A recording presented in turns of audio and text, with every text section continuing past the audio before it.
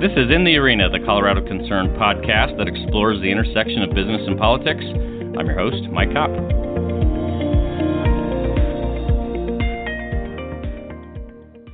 I'm so pleased to be joined today by Dan Nordberg. Dan is the Regional Administrator of Region 8 Small Business Administration.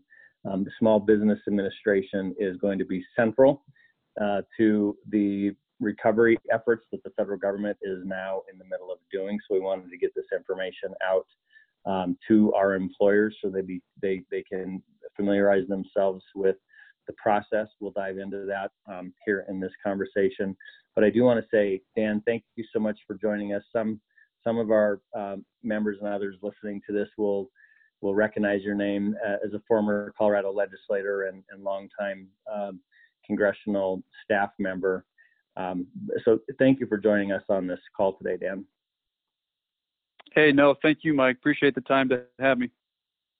Dan, maybe what we could do is provide a little bit of context here about the SBA. I do want to get into some of the things that I've heard from Senator Gardner, specifically about what they anticipate the new legislation they're negotiating literally right this moment. It's about 2 o'clock on Thursday, and it's going to put your administration right in the middle of the implementation of all of this.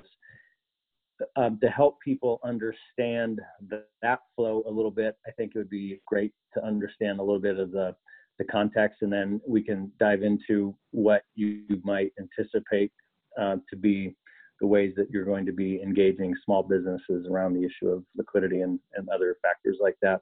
So could you do that for us? Yeah, sure, Mike. And just for a little bit of context on the Small Business Administration, our mission is to serve America's over 30 million small business owners. So how do we do that? I think first and foremost, people are probably most familiar with our access to capital programs. SBA provides loan guarantees with partnership with private lenders to really provide access to capital to aspiring entrepreneurs that may not otherwise be eligible for conventional financing. So that's certainly a big part of what we do. The other lesser known component of the Small Business Administration is federal contracting. Annually, the federal government has a goal that 23% of all federal contracts should go to small business. But like most things with the federal government, trying to navigate and circumvent those processes can be challenging. The Small Business Administration plays a large part in helping small businesses get those contracts. Counseling. We also fund in partnership with states around the country a network of counseling support services called the Small Business Development Centers. Those provide point of entry counseling for business plans, making sure that entrepreneurs have their plans scrutinized, awareness of regulatory environments, tax structure, all things that business owners really need to have an understanding before they actually move forward with their plan. SBA is very much at the forefront of that. But last but certainly not least, and one component that we are very much involved in and certainly is applicable to the situation now, is disaster assistance. Whether it's been wildfires, hurricanes, tornadoes, SBA has been relied upon to come in and support communities, especially local business owners that have been impacted by those events. And that's certainly where we find ourselves today with coronavirus. We have been certainly front and center in terms of the president and what he hopes for us to accomplish to help small businesses during this difficult time. And I imagine we'll be focused on this for the immediate future. Dan, I am looking at some language from Senator Gardner, and it's draft legislation it's draft legislative language in nature. And I know that your organization, SBA, is going to be waiting for the Congress to give you instruction, to give you the resources that you're going to need to take on all of these new and very major endeavors in the coming weeks and months, as you indicate. I guess as I say that, I should double check that what I just said is accurate with you. No, Mike. Look, I think that's exactly accurate.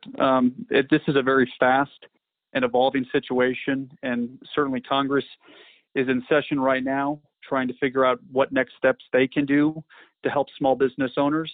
I would be remiss if I didn't mention one recent action that they took that very much impacted our agency, as well as our ability to help small business owners across the country. Just over a week and a half ago, they passed the Coronavirus Preparedness and Response Supplemental Appropriations Act. And what that did for the Small Business Administration, it allowed us to provide what's known as our Economic Injury Disaster Loan to businesses who have been adversely impacted by the coronavirus. As I previously mentioned earlier on, SBA has played an active role in disaster assistance for some time. However, with this recent action by Congress, we now have authority to use our disaster response lending mechanisms to support small businesses adversely impacted by coronavirus. And that's very unique. It is the first time, certainly in our agency's history, where we've ever responded to a pandemic event. So it is certainly an evolving process. I would also be remiss if I didn't mention, given that just earlier today, that program will be up and running here in Colorado at the request of Governor Polis. He submitted an SBA disaster declaration. So that program will be online and hopefully provide some very much needed working capital to help Colorado's entrepreneurs during this difficult situation. Okay, that's really helpful to know. So before we move forward with what is in drafting and a little bit of the conversation around that, that's right. This bill has been signed into law. It's now operable. You guys are moving forward with this. So what do business owners need to do now to access this program that is now new on the law books here and operable in Colorado? What do they need to do now? You bet. The first step is let me provide the web address. It is an online web portal where businesses can go and apply. Eligibility is determined on a case-by-case basis. But again, these loans are designated and made for small businesses. The loans themselves offer up to $2 million in assistance.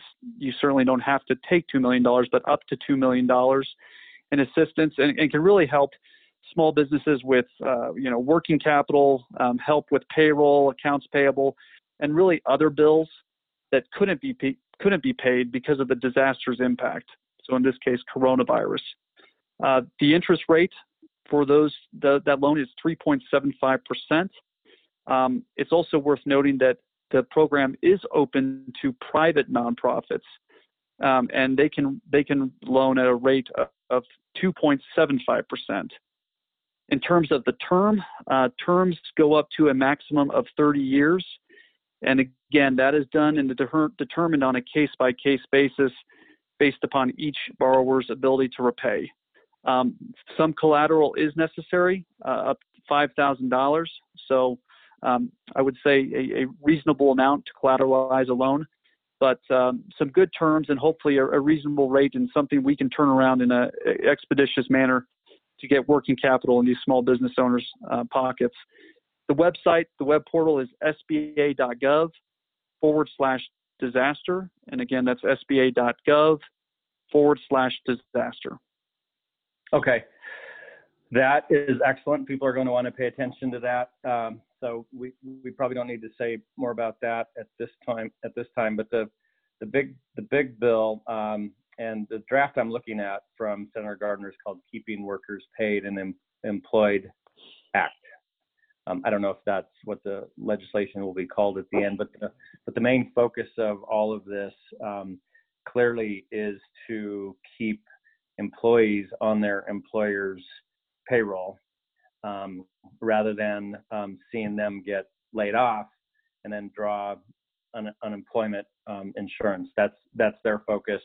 That certainly aligns with what most of the business owners I've talked to think would be really the best way to do it from a maintaining business continuity standpoint.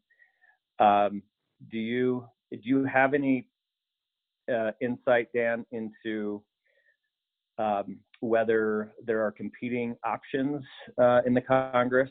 Not asking you to take a position, but whether there's competing options in the Congress for how these funds go out, or do you think there is pretty good alignment that these funds are going to come out through Small Business Administration rather than, in the form of in some other type of form, I should say. Do you know if there's general consensus on that, or do you have visibility on that? Mike, I can just speak through what I'm seeing, what I'm hearing, and some of the documents that I know the Treasury's submitting to the Congress. A couple different ideas, especially as it may pertain to the Small Business Administration. The Economic Injury Disaster Loan, which I've previously referenced during our call, that is a direct loan from SBA. So that is direct from the U.S. Treasury, completely done by SBA. One avenue that I think a lot of members of Congress and some of the conversations that I've been party to are, how can we incorporate private lenders utilizing SBA products? And so I think there's a lot of discussions right now, and perhaps how can we get, knowing that private lenders can get cash probably out faster to these entrepreneurs than the SBA can, or maybe some of our other government agencies can. Perhaps some possibilities I have heard are 100% guarantee, 100% guaranteed loan by SBA for private lenders to do loans to entrepreneurs to help them get by, and perhaps roll in some of their existing debt at a more preferable interest rate. I've heard some policy discussions on waiving all lender fees, borrower fees associated with SBA products. It's just a very fluid situation. And again, I'm not taking a position, but in terms of some of the conversations I have heard, it's very much with the understanding that this is going to need to be a public-private partnership to deal with this truly unprecedented situation. And I certainly believe that to be the case. And I know there's already a number of great lending partners that are doing that and working with their customers to try and adjust terms. SBA lenders are allowed to do deferments for small businesses up to 6 months. So it's a team effort. It's all hands on deck. And I think that's what you're seeing in Congress. How can we get this to be a public-private partnership, hopefully, to where we're dealing and addressing this situation as fast as possible? I certainly hope that is the direction the legislation takes. It makes much more sense to keep employees employed in the first instance rather than try to provide support after they become unemployed. And frankly, these businesses are not suffering these problems through any fault of their own whatsoever. They're responding to this pandemic, obviously, and now this is such a fitting, and I'll editorialize, you don't need to respond, but it's just such a fitting response from our government to get in and provide this assistance. One of the terms here in this draft I'm looking at says that if employers maintain their payroll, the loans would be forgiven, which would help workers to remain employed in affected small businesses and our economy to quickly snap back after the crisis. There's a lot of people speculating about a V-shaped recovery, which we can, I guess we can see when we get to that point. But first things first, this small business assistance piece, the draft I'm looking at says that would be about $300 billion, and individual businesses would be able to access up to $10 million, and the size of the loan would be tied to an applicant's average monthly payroll, mortgage, rent, and utility payments, and other debt obligations over the previous year. And then the maximum would be $10 million. So that bill will presumably be signed within the next 48 hours, do you suppose? Yeah, I mean, from everything I've heard, the phase 3 package, which you're referencing, and what they're currently discussing right now, the expectation is 48 hours. I think the deadline, or at least the hopeful outcome, was before the weekend. So I have not heard anything in addition to that, but that time frame certainly rings consistent from what I've heard. Dan, maybe we can do a follow-up to this as soon as we know and get that information pushed out to our members. But what steps would you expect that employers will need to take to access this? Will they need to work directly through SBA? Or are they going to, do you expect that lenders will be authorized and they'll be able to just work directly with lenders? How do you expect that could work? Yeah, I think, this is such an evolving and fast-moving process. One thing's for certain. Congress has authorized us through the Economic Injury Disaster Loan Program to help small businesses right now. And again, that just came online today in Colorado to help try and get them the capital they need to survive for the next coming months. However, by next week, we've talked about these evolving legislative packages in Congress. I fully suspect that by next week, and it probably certainly would warrant a follow-up conversation, that some of our loan programs will have changed, and will have changed to incorporate how can we leverage the relationships that we have with our great private lending partners. How can we look to make our fee structure easier so it's easier to loan money and get that capital out the door quickly. So it's an evolving process, but I think next week's going to be certainly, we'll have another component to discuss. That's my expectation. Okay. That's great. You're fantastic to take the time. Thank you for what you do. I know Region 8 comprises many states, not just Colorado, and you have a big job. Please let us know if we can provide any input to you of any kind. We'd be more than happy to, Dan, and we'll look forward to visiting with you again, and certainly wish you a really successful and fast implementation to all this, obviously. No, thank you, Mike. I appreciate the opportunity to speak to your membership and for the continued partnership with Colorado Concerned and what you guys are doing to help the small business community. It's appreciated, and look forward to a future conversation.